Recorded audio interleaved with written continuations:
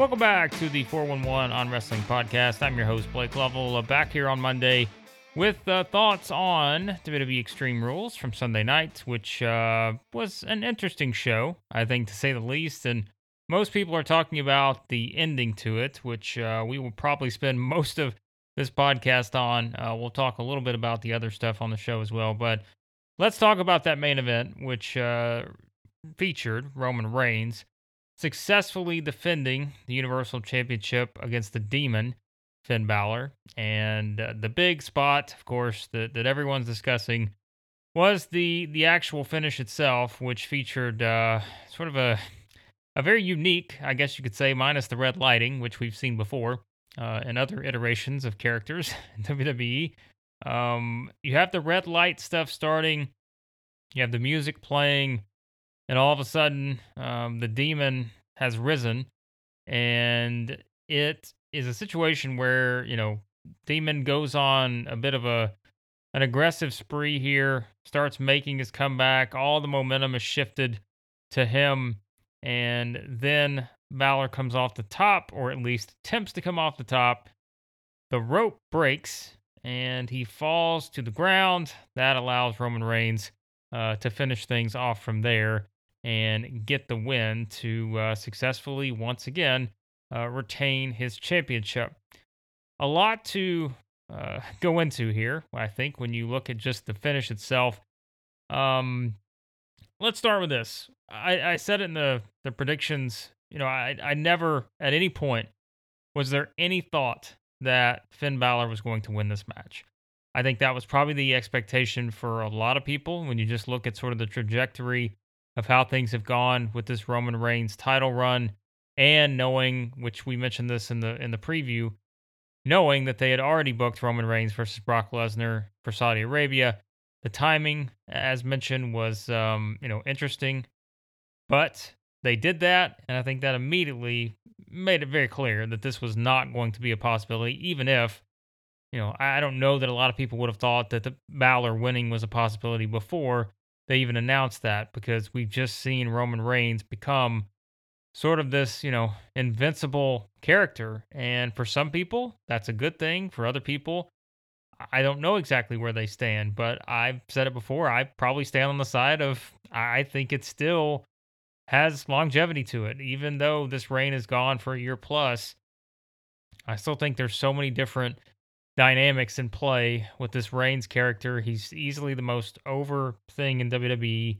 And, I'm always curious at least to see what direction they're going to go in each and every time he has one of these sort of pay-per-view-esque matches. Like, you're just waiting to see, okay, what do they do next? And I think now, once the attention does turn to Reigns versus Lesnar, that's going to be my personal opinion on that as well. It's okay. Well, how do they do this? How do they pull this off with Reigns versus Lesnar? We'll get more into that as we get closer to that show, but I just think that they are playing the long game, and we've seen that now, considering this reign has been for over a year. So when you look at it that way, there was never really a thought going into this match that Balor was going to win, but they did give you some moments there of thought that, okay, hold on a second, like what is happening here? Is this actually going to be something where all of a sudden they've just transformed this demon from a presentation standpoint to where, it's not just, Balor making his comeback in a traditional manner and then just going after Reigns, and all of a sudden, okay, he can't do it. Reigns wins. There you go. They at least did it in a very, unique manner. I will give them that. It was interesting the way they did it. I don't think everyone was on board with it. Clearly, the rope was not on board with the plan there. But I mean, I can't fault them for trying something different, I guess, because I think sometimes we've been begging for a long time, and we've sort of mentioned that on the podcast over the past several months, really. Just sort of the autopilot nature of WWE, and just seemingly always going back to some of the same tropes, which I think we can talk about with another part of the show that we'll get into in a second. But I just feel like at least they they did try something different. I don't think it landed with everyone. I don't I don't know exactly still where I stand on this. Just because, and I know that that's maybe, well, you've got to have a strong opinion one way or the other. I think, as always, it's where do they go next with this whole storyline and how they made Balor look by having him lose basically via a ring malfunction. I mean, that's kind of the story you're presenting, but you would at least think that they're going to have something coming out of this that's going to, certainly point you in a direction of who was responsible for this, who was the person behind this whole ring breaking. I don't necessarily know that. I mean, it's Vince McMahon. We've seen him go this route before. I don't think they're going to go towards, the demon versus God storyline here, which we have seen Vince do that back in 2006, in his whole debacle there with everything he had with Vincent Shane against Shawn Michaels and God. But I do think you're going to have something come out of this in terms of, look, we're going to find out who it is. And I assume you would think we're going to find out on SmackDown on Friday, even though that starts the draft and all this other stuff. I don't know. Do they send Balor to Raw? Is that a possibility? And maybe there's someone there you can point a finger towards? Or is it the scenario of where is Paul Heyman the one? Because as soon as you see it play out visually, the first thing I'm doing as I'm starting to see, the smoke kind of basically cloud Balor to where you can't really see him as much. I mean, sure, you could see the bottom part of him, I guess, but my first thought was to look towards Heyman. Like, what is Heyman doing? And I'm sure there's a way they could somehow explain this to perhaps put the blame on Heyman, even if you're looking and there's really not a whole lot he can do in front of an arena, people who are watching him while all this is going on, perhaps. But maybe there's something to that. Maybe there's just someone else they point the finger towards, and we find out they're the person to blame here, and that sends Balor into his next program because it's clear, like, we know there's not really going to be a huge follow up to this. Everything from this point on is going to be building towards Reigns and Lesnar. And so that's where I think obviously it would make sense if Heyman somehow comes into play here. Or, like we said, it could just be something where it's someone random and that sends Balor into his next program while, all the attention for Reigns turns to Lesnar. I'm not sure which direction they'll go here. I think that's always a hard guessing game to play with WWE. You don't really know what the fallout's going to be necessarily.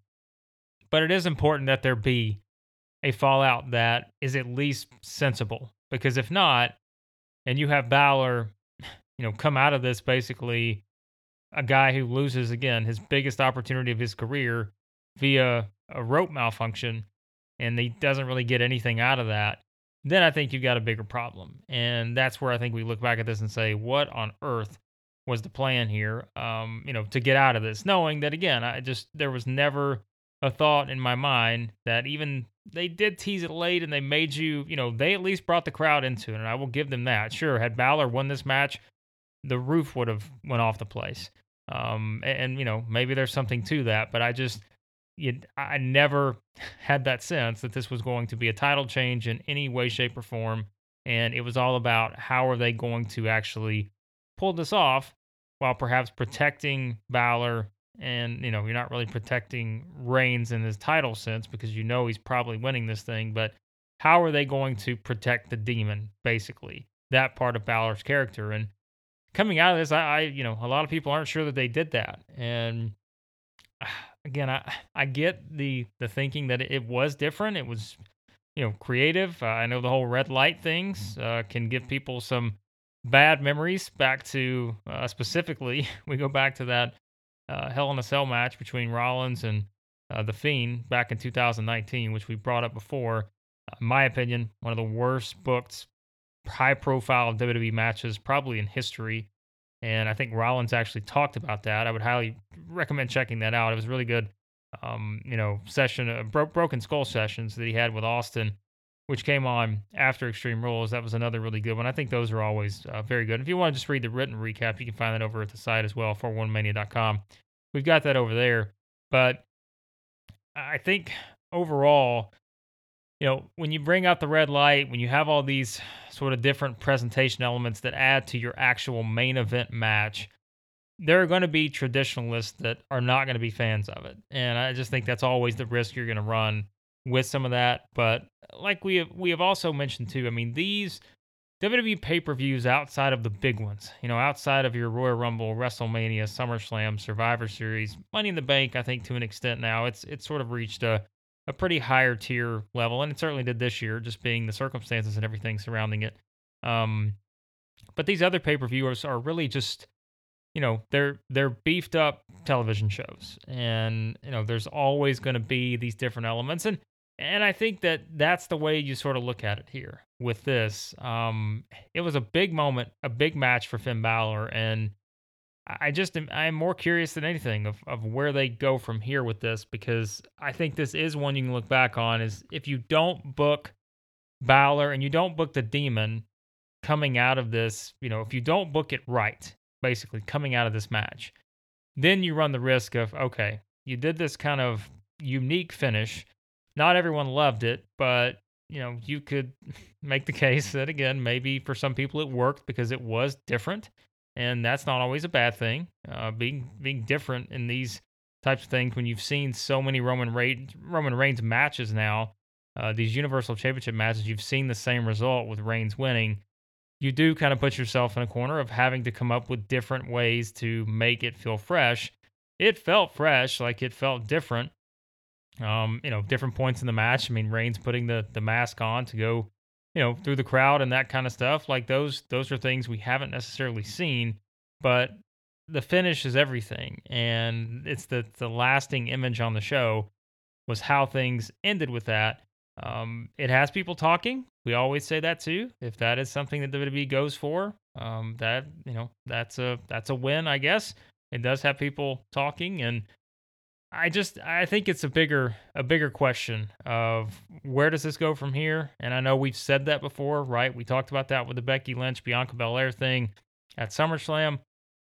It was, okay, what's next? And we'll get into that here in just a second. In terms of the actual first match they've had, a normal match with them. But I think it's now the same thing with Balor. I mean, you can't come out of this pay-per-view and make this just look like a very silly sort of incident that doesn't have these big, repercussions for whoever was involved with this. Because I think if you somehow turn this towards Heyman, then you have to keep Balor involved somehow. Because, otherwise you can't just say, okay, Paul Heyman did it, Reigns escaped, now let's all of a sudden, let's explain why Heyman did it to benefit Reigns versus Lesnar versus, where does Balor fit into this equation? So I will say that. I mean, I'm interested to see what their response to this is going to be. What is the next part of this story? Because there has to be one, and there has to be one that's going to convince people that what they did in this main event, just with this, certainly, I'm not sure what exactly. I mean, there was a split reaction. I think that's the best thing. You could look. Some people on social media loved it. Some people hated it. Again, I think for maybe the people that loved it, one of the reasons why is because it was a visual kind of cue that was different than anything you've seen. You had the music playing, all this sort of. I mean, it was a very non-WWE like thing, at least in that particular setting. With a Reigns match, and I think for the people who hated it, as I mentioned, I mean, I think it's just it's a traditionalist part of where, I mean, you have to at least be optimistic it's going to go somewhere, but at the same time, you do look at the track record and wonder, is it going to go somewhere, and is this going to be justified without making Balor look like a fool based on a rope break and not an actual, usual rope break, an actual breaking of the ropes. That's where I think, you're going to have some of the pessimism come into it. And I've said before, I understand that. Like it's, when you build up a track record, that's what people have to go off of. And I think now it's what's the fallout on SmackDown? Does it turn into something, as we said earlier, where there's an obvious person to blame here? They just leave this open-ended story with not a whole lot to it. That's where I think you'll have even more frustration come in with it. But if you don't want to be frustrated with what you have going on below the waist, well, that's where our friends at Manscaped come in, because support for 411 Wrestling is brought to you by Manscaped, the best in men's below the waist grooming. And Manscaped offers those precision engineered tools for your family jewels. They just launched the 4th generation trimmer Lawnmower 4.0, and you can join over 2 million men worldwide who trust Manscaped, and you can do it with this exclusive offer we keep talking about just for you, 20% off and free worldwide shipping with the code 411wrestling at manscaped.com.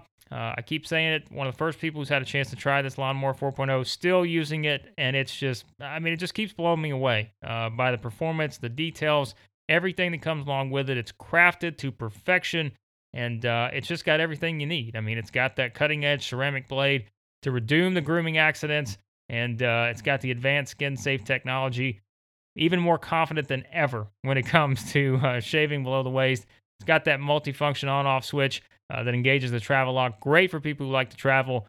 Got the 4000K LED spotlight, the on and off switch on that too. Needed if you need a more precise shave. You can't do any better than this spotlight here. And it's got the wireless charging. The new wireless charging system, which helps the battery length last longer, so you can take your time because Manscaped has you covered. And if you're still shaving your face and body with the same trimmer, you know where I'm going here. You're doing it all wrong. Boost your confidence with this new body trimmer with Manscaped. You can make me time the best time with a smooth shave, and you can get 20% off plus free shipping with the code 411wrestling at manscaped.com. Use the best tools for the job and get 20% off and free shipping with the code 411wrestling at manscaped.com. 20% off with free shipping at manscaped.com, and use that promo code 411wrestling. Unlock your confidence with a new Lawnmower 4.0 from Manscaped. So that's where things stand with Reigns and Balor.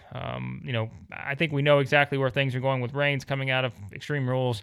We don't yet know where things will head with Balor. That's going to be, I think, a very important part of keeping the demon character as sort of a special attraction you can use, because otherwise I don't think you want people's memory of the demon to be falling off the top rope after a rope break.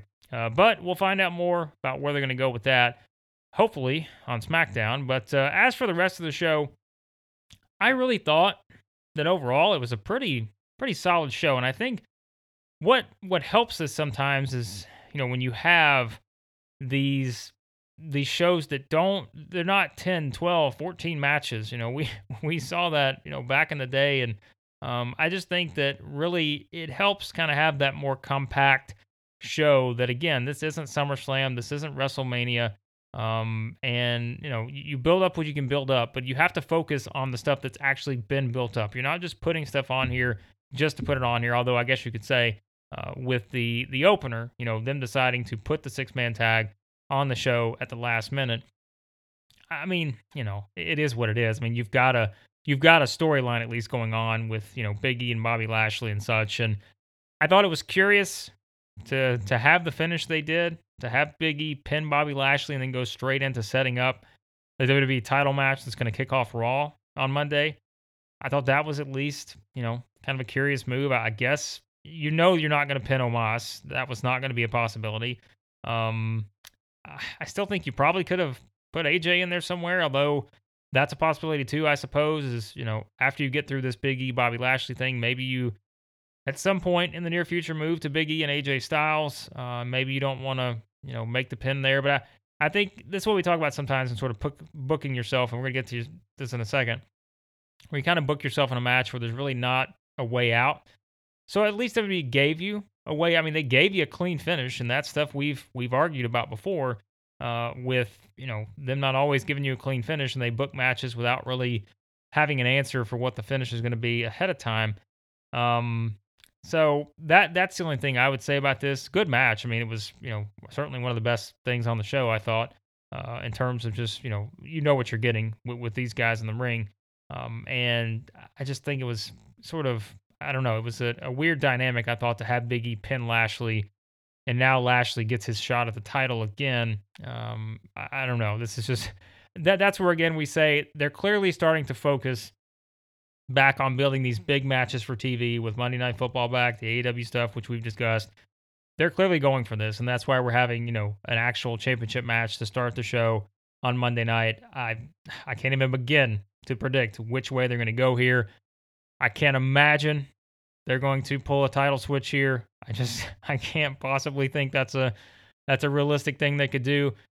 But I guess you could say you never know with this. But I do think maybe that's why you had Big E pin Lashley here is it just pisses Lashley off even more, and it gives him another shot at the championship, I suppose, because this would be, I guess, it's traditional rematch. Since the triple threat didn't really count, and coming off of even though he's been in matches with Big E, he hasn't had his traditional rematch yet. So maybe that's why they had it. I don't know why you have that pinfall, but maybe they're saving AJ Styles as someone, or I guess you could have flipped it here and had Styles, Lashley, and Omos win, and maybe you pin Xavier Woods or Kofi or something like that. I suppose that was possible, but I'm not going to argue about having a really good match like this. I think it's just once again where do they go from here, and do they do anything wild with this Big E Lashley championship match on Monday? We'll find out. The SmackDown Tag Team Championships, you had the Usos retaining against the Street Profits. I thought this was another really good match. No surprise, given the parties involved. And we said going in, I just didn't see a title change here. I thought the Usos would win to sort of keep the the championships in the bloodline. And now I think the big question, and I've seen others mention it, was how they've really played this up and the potential breakup with the Street Profits possibly down the road here, or not even that far down the road. Maybe we see that with the draft. We've always talked about Montez Ford kind of being that potential breakout single star at some point. Maybe they've decided with the draft coming around, as we always know with the draft, this is certainly a possibility that they could always go this route. And I would not be shocked at all if they do the split here with the Street Profits, perhaps, or maybe they just build it up, making you think they're going to pull off the split, but they don't. Any way you slice it, I mean, I don't think we should be surprised at this point when it comes to breaking up of tag teams. It's clear, they're gonna take who they want to take when it comes to pulling out single stars where they can find them, and if it comes from a tag team, it comes from a tag team, and there's not a whole lot of thought that's going to go into it beyond that because you're trying to build new stars. And I think Montez Ford is a potential superstar. And can they get him to that point? Can they book him to that point? We've seen him, kind of put in these spots. He had that main event match with Reigns on SmackDown. I think it's going to be kind of fascinating to see what they do with these two in particular, because if all the focus is on Ford, what happens with Dawkins if they do the split and they do the draft? So at least there's also some intrigue there, but the finish never really in doubt. The Usos get the win, and now I think the bigger question is not just what's next for the Usos, but Dawkins and Ford. What's next for them going forward? Charlotte Flair and Alexa Bliss. Charlotte wins.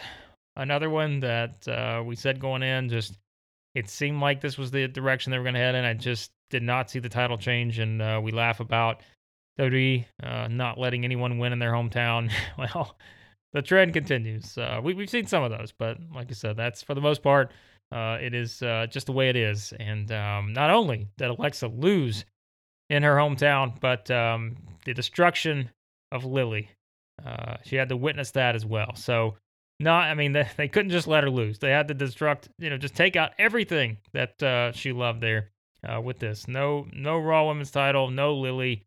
And so that's that. I don't know where they're going from here with Alexa. I'm sure this will lead to something with the whole Lily aspect of this. And maybe we see, the next chapter in this Alexa thing. Maybe this sets up a rematch. We know that's kind of something that's always a possibility. Or, maybe Alexa switches brands. I'm not exactly sure where they go from here with her. But that is another question coming out of this for Charlotte.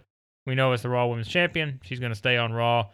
Maybe there are some fresh challengers for her, considering that, if they keep Alexa, they can always do the rematch. But if not, we know Rhea and Nikki, they're in a tag team. So where they go from that, Shayna, there's a lot of different ways, I guess. But this is where, again, we can say all this, but with the draft coming up, there's really no prediction you can make fully right now just because you don't know where everyone's going to be at. So that's the issue you run into with trying to project what's going to happen coming out of this show with that. So another match we had was Damian Priest retaining the U.S. title against Jeff Hardy and Sheamus. I thought this was a solid match as expected. Crowd was really into Jeff. Sheamus, I thought Sheamus had the best part of the match where he's up top just mocking Jeff Hardy. I've seen the jokes made on Twitter about the reason the rope broke in the main events because it just was not going to take any more after Sheamus just completely taunted Jeff Hardy with his moves and mannerisms. I just thought Sheamus was great in this. Sheamus is one of those people, and we've said it before, I just don't think he gets enough credit for just how good he's been and just how consistent he's been over such a long period of time. He just always delivers a good match. He's entertaining. And like we said, didn't think he was going to win here, but Priest gets the win, and now we enter the next chapter for Damian Priest. I think he is someone that for the most part in this match. I mean, Jeff was really over. Said Sheamus does his thing. Now for Priest, he gets another big win here. Now, what's the next project for him? What's the next thing they're going to set up for Damian Priest here moving forward? So that's that's what they have to do coming out of this, is build something strong. And I don't know. Like I'm always interested. I keep talking about Keith Lee. Maybe Keith Lee, that heel run, Keith Bearcat Lee. I guess they're using now. I wouldn't mind seeing a Keith Lee Damian Priest set up here. Maybe that's something that's possible. But there are other ways you could go with Damian Priest. Once again, depending on the draft. With that, all right, SmackDown Women's Championship. Bianca Belair wins via disqualification in 17 minutes and about 25 seconds or so. Here's the thing with this one, and we talked about it after SummerSlam. It was, how was the follow-up going to be? We've said it. I think Becky, her character, personality, like she has the tools to be able to pull off like trying to play a heel. But there is just still a large portion of the crowd that does not want to boo Becky Lynch.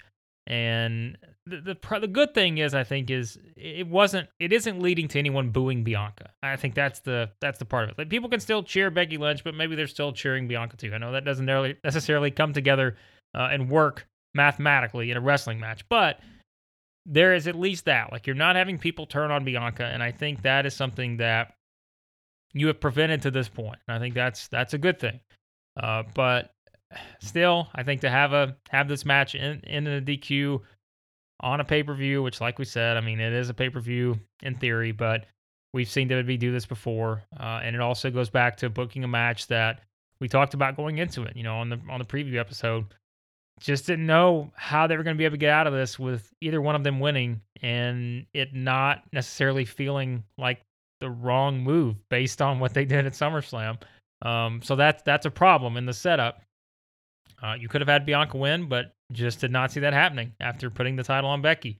Could have had Becky win, but what does that mean for Bianca? Like, there was very little way out of this from a clean finish standpoint, and I don't think, you look at the backlash, there was some backlash, but I think there was a ton of backlash to this because you at least, if you weren't going to get a clean finish, you had to have something to sort of, turn your attention elsewhere. And that's where having Sasha Banks come back and attack Bianca, and then, of course, also have an interaction there with Becky, that sets up, undoubtedly, potential triple threat between these three at some point. So I'm willing to give them sort of a pass on this because I just don't think, when the match was set up, I talked about it, it was very hard to come up with a finish that was going to make sense for all parties involved here.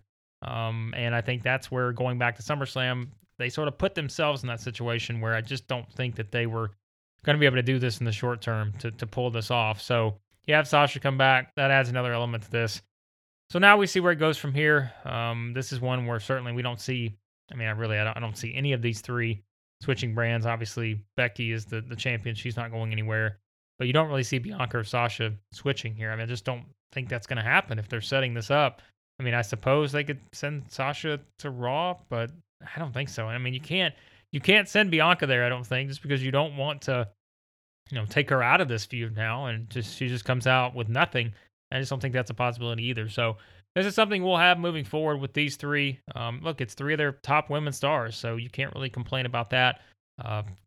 Solid match up until the finish, just with, I just think that it was what it was, and I think this is what you're going to get. You were not going to get a clean finish with this match, and I think a lot of us knew that going in, which is how they booked it. So, well, there you go. There's some thoughts on Extreme Rules. Like I said, I thought, wrestling-wise, it was a pretty good show. Not one that you're going to look back on and say, well, that was just an awful pay-per-view, unless you were someone who looked at that main event and just thought that the finish just was not good. And I think that, like I mentioned, I'm kind of in the middle there, I think, on the finish. I think that there were There were parts of it, if you can explain it the right way, which is not always a confident expectation, but if you can explain it the right way, you can make it work. But you've really got to, I think, go deep into the story here to be able to come out of this making, Finn Balor look good, just because you knew that Reigns was going to win, and how they went about it was the big question. So we'll see what happens. But I think overall, this was a fine show. This was not a hard watch, I don't think. It was a pretty easy watch. And again, your mileage will vary based on probably what you thought of Becky, Bianca, and what you thought of the finish to the main event. Like, that will probably be how you sort of look back on the show and define it with that one. So there's some thoughts on Extreme Rules. You can read all of our reviews over at 41mania.com. We got several over there, written reviews. You can check those out on the site. And, of course, all of our news columns and other reviews as well are over there. And be sure to subscribe to the podcast. Any podcast app you use, search for 401 on Wrestling. And as always, we'll have the link to the GoFundMe for Larry Zonka's family in the show notes. Be sure to continue to share and contribute to that if you can. And also subscribe to our YouTube channel. You can check that out in the show notes as well, and everything else, 401mania.com. But thanks as always for listening to the podcast, and we'll talk to you next time here on the 411 on Wrestling Podcast.